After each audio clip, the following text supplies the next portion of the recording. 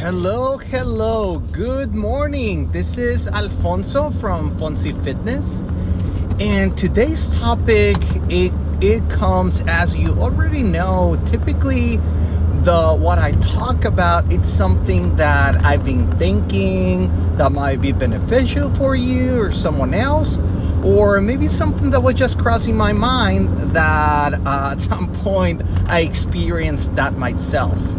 And this is today's topic. It's called emotional eating, emotional nutrition, which is when you eat out of emotions.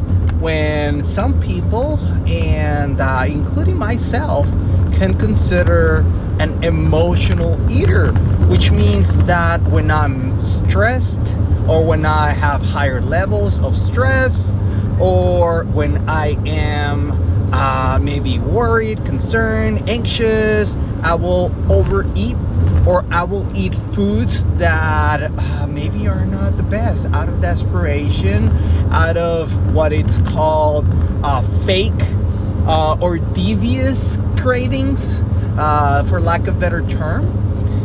And all those things are definitely not better for yourself. And I know you might be thinking, well, you're a certified nutritionist, you are certified trainer, and also yoga and all that stuff. And I still go through the same challenges that everyone does. Even people that you see there on Instagram with incredible bodies, incredible muscles, very muscular, abs, very toned bodies, defined. Those, we all go through the same phases. You're gonna have your phases, your on season, your off season. You're gonna have those times where you just don't want to keep going. You feel like you don't feel motivated at all to continue following a plan or diet, or even if you're intuitive eating, you might start getting other foods that you know that you're not you are not helping you establishing good patterns. And remember, I said before that foods are not inherently good or bad. What it's good or bad, or help us, it's the pattern. The majority by the 80-20 rule, as discussed before, which is 80% of your food, make it as clean as possible, and 20% of your food, make it more of those pleasure type of foods that brings you joy to your palate. Could be those, maybe ice cream, could be those that not necessarily are gonna bring you or are rich in nutrients, but will definitely bring some joy to your life, and even to your soul. Along that same note, we need to differentiate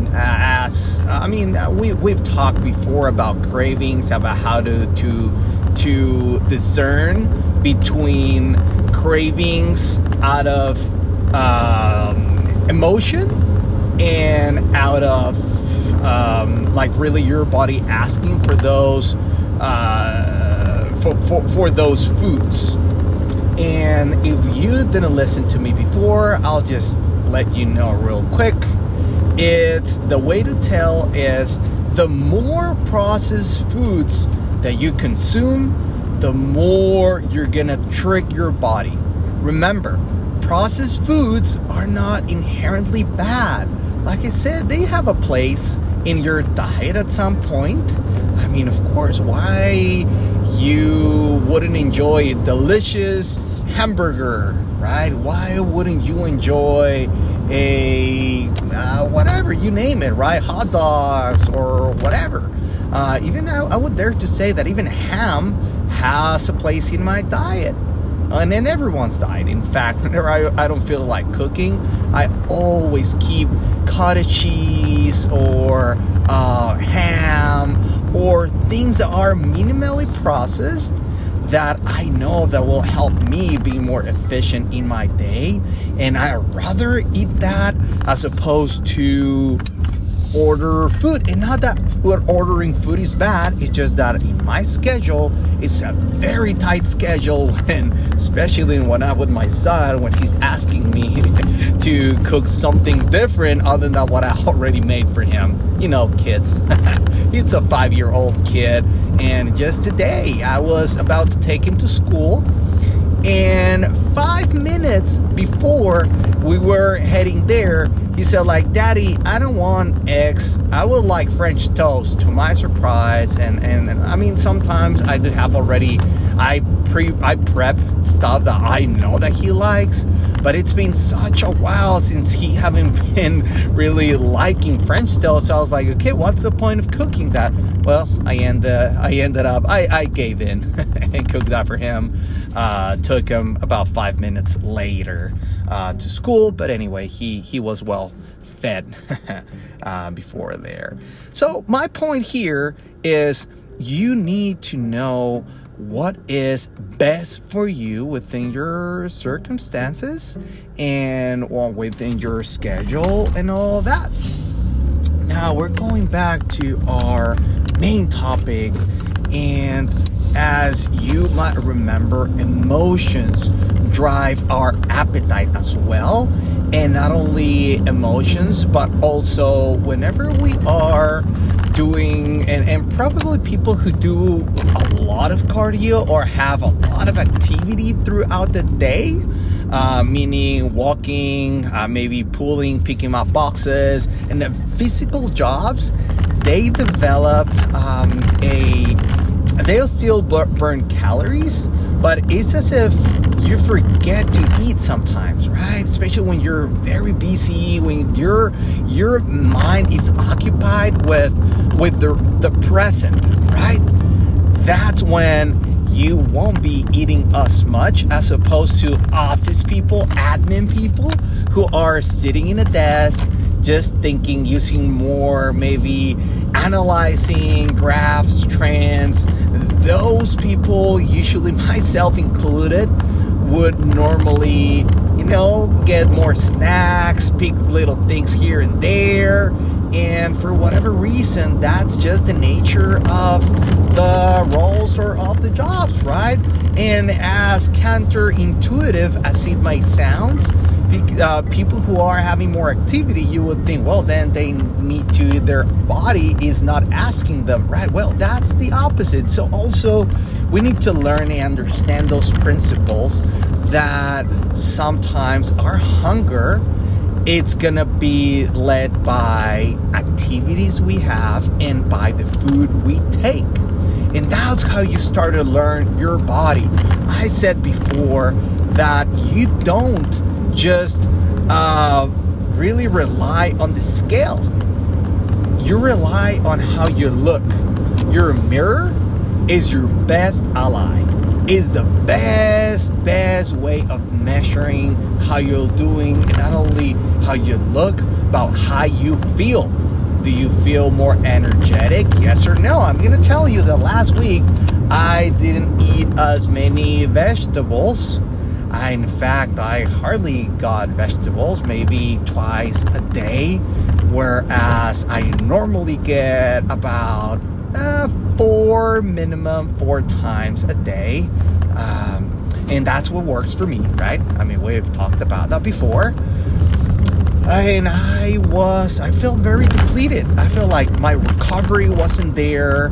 I even did a 13-mile, well, it's a hybrid between power hiking. It's more called power hiking because I'm not running the entire way, as opposed to trail runners where they're pretty much, I mean, they have tremendous endurance. In my case, I rather save that energy and I power hike, meaning like I go at a faster pace. I go around 4 miles per hour. That's kind of like my standard pace, between 3.5 and 4, depending on the elevation. In this case, it was about 2,000 elevation gain. It's very decent. I mean, 3,000 elevation gain, which is decent. And I didn't feel I was even getting cramps for the first time. I had never, ever. And I've done 23 miles, power hikes, no cramps, no nothing. And I could pretty quick correlate that to my nutrition. That's how powerful your nutrition is. It's as powerful as pretty much dictates how you're feeling. That's why I can't stress enough the importance of having the right foods, the right nutrition. In your mind, in your head, in your body, what is best is what will make you feel better. And that might change from person to person. I've met people where they are eating not as very good foods or not those foods that I get, and they feel good, right? And we've talked about that. That's the difference between civilizations. We've seen different people who lived within communities of people who were carnivores, some other people who were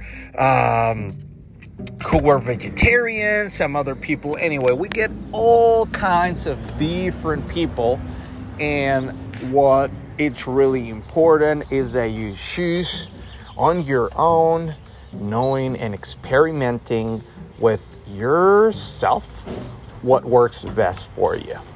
And that's how you will determine your right nutrition.